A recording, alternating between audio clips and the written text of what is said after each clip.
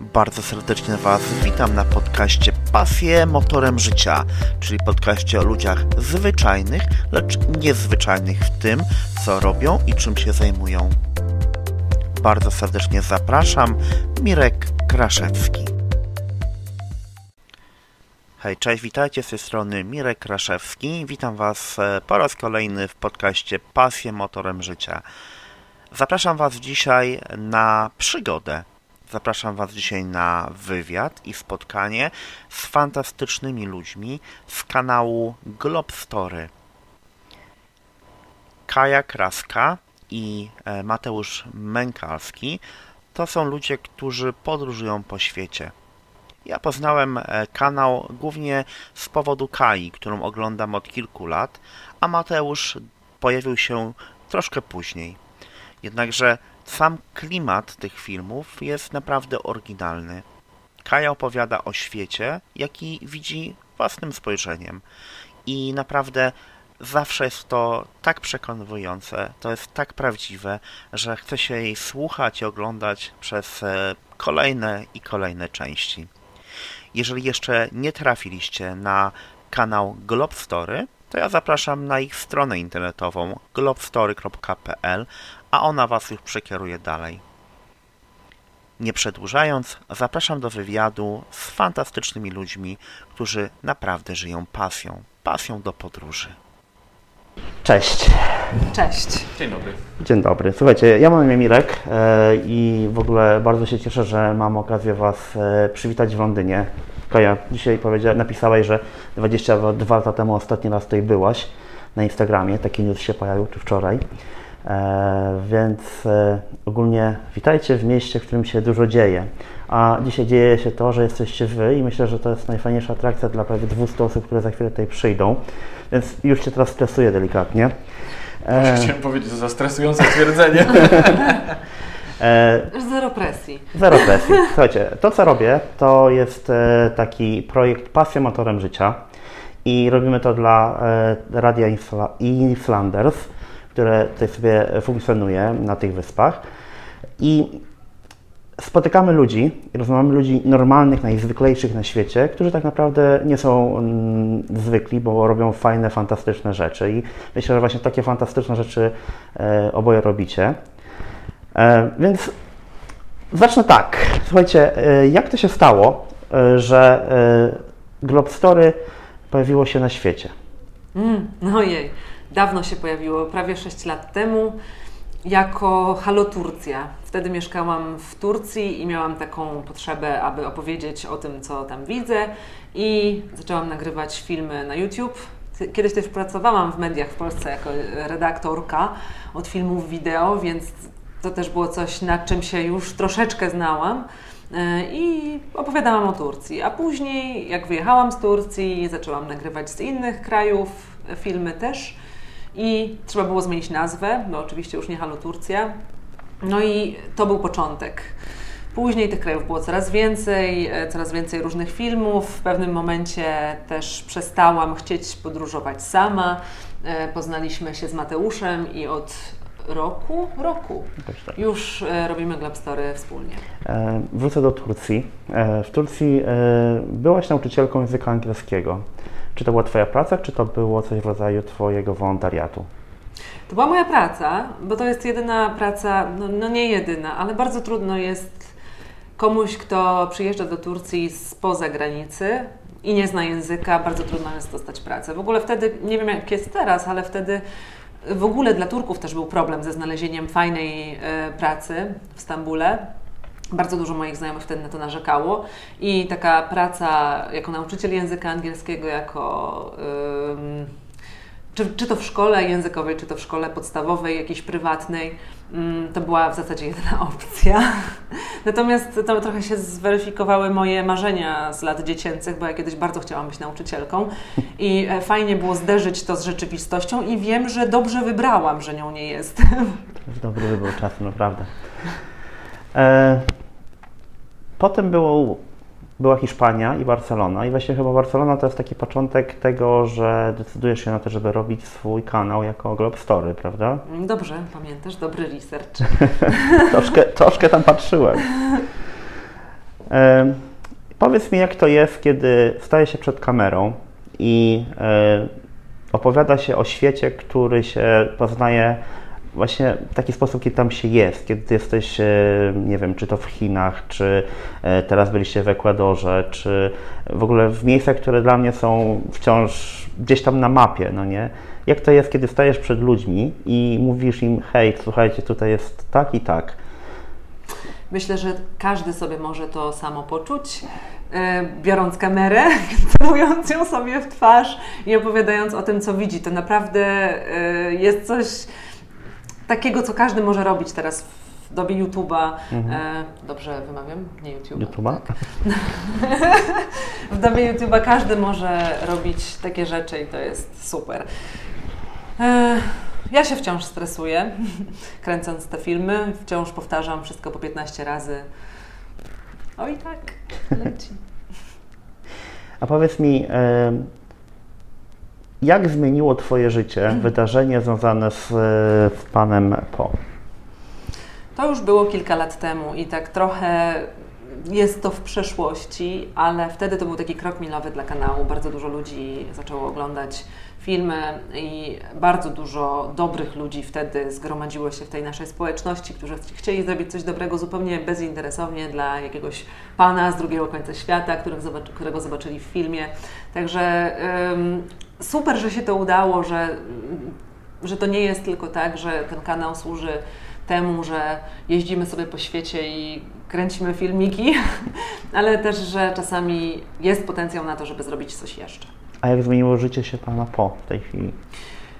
Nie wiem, to znaczy wiem, co się działo tuż po, to znaczy on kupił ziemię i ma swoje coś wreszcie w życiu, natomiast nie byłam tam od tamtej pory, od czasu, kiedy byłam tam na miejscu, kiedy on tę ziemię kupował i miał marzenia i jeszcze miał ileś tam pieniędzy, które mu zostało z tej zbiórki, natomiast pomyślałam sobie, że przez telefon nie ma sensu o tym rozmawiać, bo on bardzo mówi słabo po angielsku, mamy bardzo utrudnione połączenie, bo internet tam też jest beznadziejny, więc w ogóle jakakolwiek komunikacja jest bardzo trudna i kiedyś po prostu pojedziemy tam jeszcze raz, żeby zobaczyć.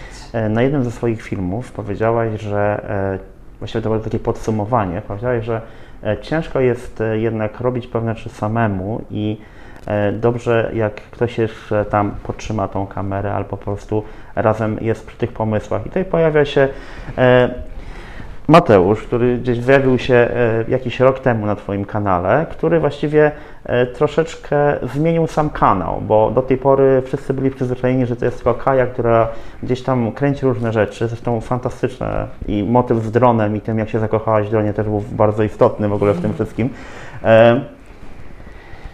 Mateuszu, skąd się pojawiłeś? Skąd właściwie jesteś w Globstory? Urodziłem się.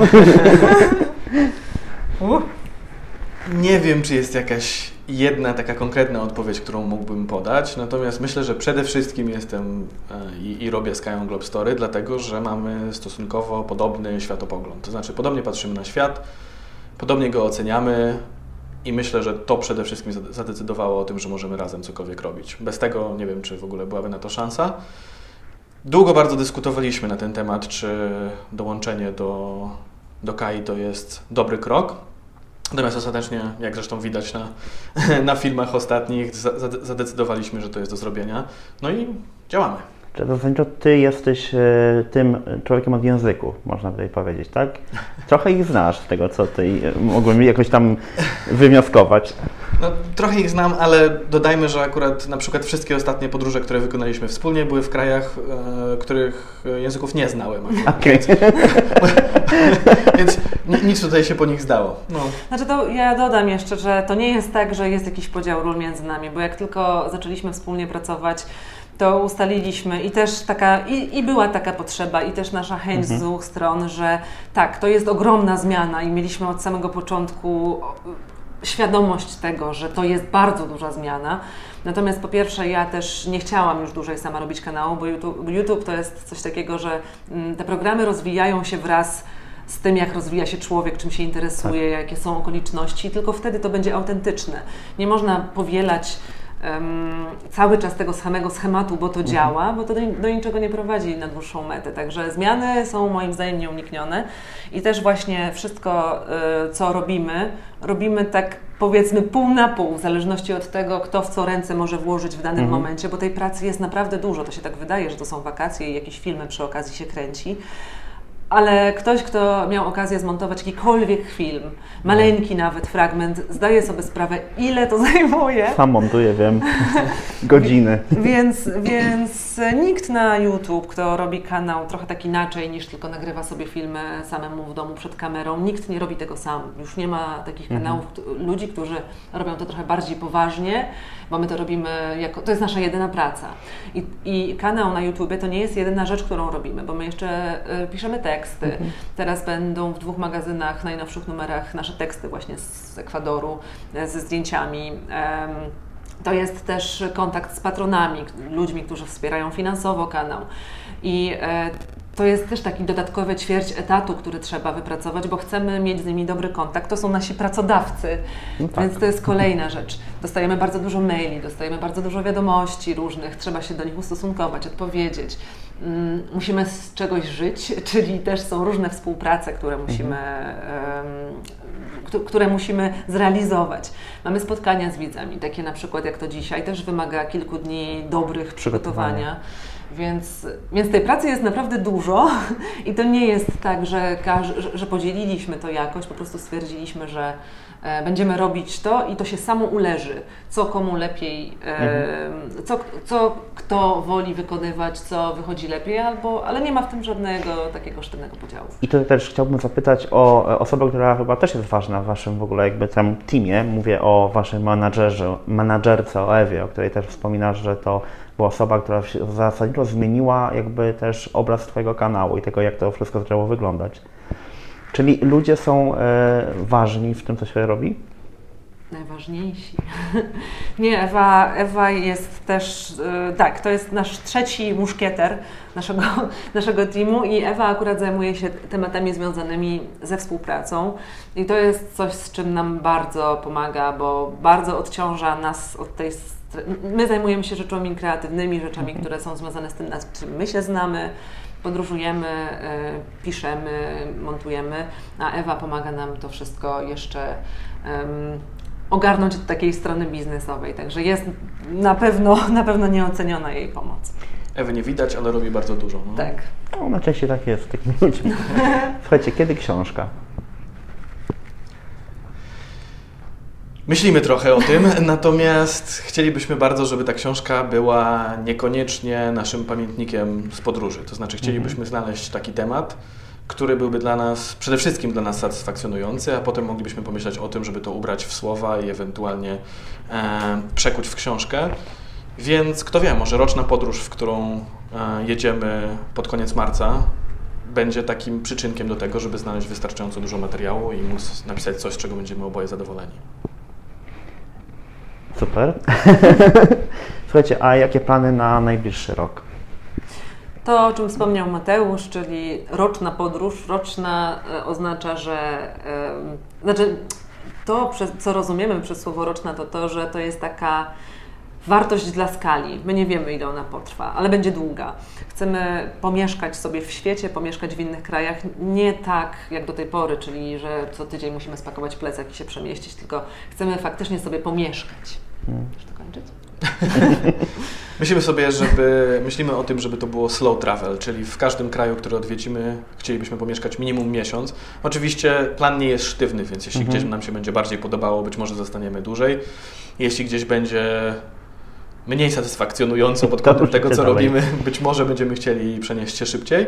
Natomiast zdecydowanie nie będzie to skakanie między hostelem a hostelem, bo w ciągu roku myślę, że bylibyśmy mocno zmęczeni takim sposobem życia. I tak, pod koniec marca wylatujemy do Gruzji i już tam zostajemy. Na początek Gruzja, a potem zobaczymy w jakim tempie, potem będzie pewnie Armenia, Azerbejdżan, ale jeszcze... Czyli będzie w końcu Armenia. Prawdopodobnie. Wysoce prawdopodobne, że będzie. I robimy to przede wszystkim dlatego, żeby kręcić więcej filmów, więc na pewno cała ta relacja będzie na YouTube. Słuchajcie, powiedzcie mi jeszcze taką jedną rzecz. Jak pasja, którą macie, czyli to, że podróżujecie, to, że spędzacie swoje życie tak naprawdę gdzieś tam trochę na walizkach póki co. Jak to wpłynęło na wasze życie w ogóle? Jak to wpłynęło na Kaję, która jest Kają teraz i na Mateusza, który jest w tym momencie? Czy podróżowanie i czy ta pasja może być sposobem na życie? Jest w naszym przypadku sposobem na życie. To jest bardzo indywidualne, bo na przykład ten tryb życia, który teraz mamy, jest zdeterminowany w całości przez podróżowanie, bo to jest i nasza pasja, i nasza praca. I nie da się jej robić w takim wymiarze godzin jak normalnej pracy biurowej. Trzeba całe życie pod to podporządkować. I ja zawsze mówię, że każdy może też mieć taką pracę, tylko to nie jest tak, że to super wygląda w internecie, na zdjęciach. Wiadomo. Tak, natomiast to też jest praca, to jest bardzo przyjemne wszystko, ale też trzeba pamiętać, że na końcu też się jest zmęczonym. Także jest to praca, którą sobie wybraliśmy i uwielbiamy ją, chcemy ją robić, ale to wpływa na całe życie. No ja myślę, że się chyba jestem w stanie pod wszystkim podpisać. Wyobrażam sobie z kolei, że nie bylibyśmy w stanie wykonywać tej pracy, gdybyśmy nie byli też zajawkowiczami podróży, więc to determinuje fakt, że z jednej strony jest to pasja, a z drugiej strony możemy przy tym pracować i nadal jest to najlepsze, co przychodzi mi do głowy, także... A ja wrócę teraz do tego. Przede wszystkim chciałbym wam powiedzieć jedną rzecz. Oglądam kanał od 3 lat. Ja w ogóle jestem wielkim fanem tego kanału. Waszej naturalności. Znaczy, Ciebie, Kaja, poznałem trochę wcześniej, nie? Więc tak naprawdę mogę powiedzieć to, jak ja Ciebie odbierałem zawsze na tych filmach. Po prostu tam nie ma ściemy u Ciebie. To jest takie, że Kaja przychodzi i jest sobą i to jest chyba sukcesem w ogóle tego, że się tak świetnie ogląda to, co robisz, prawda? I teraz tak wracam do tych pasji, no nie? Bo właściwie zacząłem od tego, że rozmawiamy o ludziach zwykłych, ale niezwykłych. I co Wy byście powiedzieli na temat tego, na przykład zwykłych ludzi dookoła Was? Czy wierzycie w to, że ci ludzie też mogą to robić, jeżeli tylko zechcą i czasami trzeba kopnąć w tyłek i powiedzieć, słuchajcie, dlaczego nie?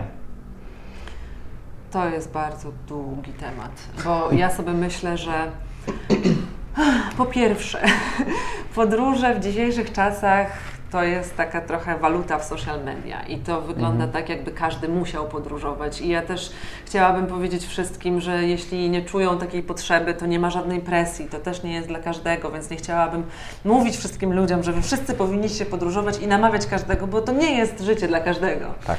I nie można tak powiedzieć. Nie każdy też ma taką samą sytuację. My na przykład żyjąc w Polsce mieliśmy super start, ale jeśli brać pod uwagę kraje, gdzie nasza znajoma, właśnie widziałam na Instagramie bardzo fajny post, napisała o paszportach. My mamy paszporty, które są mocne i możemy podróżować, a ludzie w krajach, gdzie nie mogą nigdzie pojechać bez wizy, takiej możliwości nie mają. Więc każdy ma inny zestaw startowy. My mamy ogromne szczęście, że nikt nam nie przeszkadzał, że mogliśmy to wszystko, co sobie wymyślimy, realizować. Oczywiście nie wszystko przychodzi łatwo i wymaga to czasami bardzo dużej ilości pracy, ale po prostu trzeba się zastanowić, jakie się karty ma, właśnie ten zestaw startowy i tymi kartami grać w życiu. No, my mamy bardzo dużo szczęścia, ale nie jest to coś, co przychodzi i się to dostaje i wszyscy możemy po to sięgnąć. Każdy ma inne możliwości. Słuchajcie, bardzo Wam dziękuję w ogóle. Nie wiem, no w sumie to jest jakaś tam puenta, prawda? No. Ja lubię czasami wpaść w taki moralizatorski ton, przepraszam wszystkich.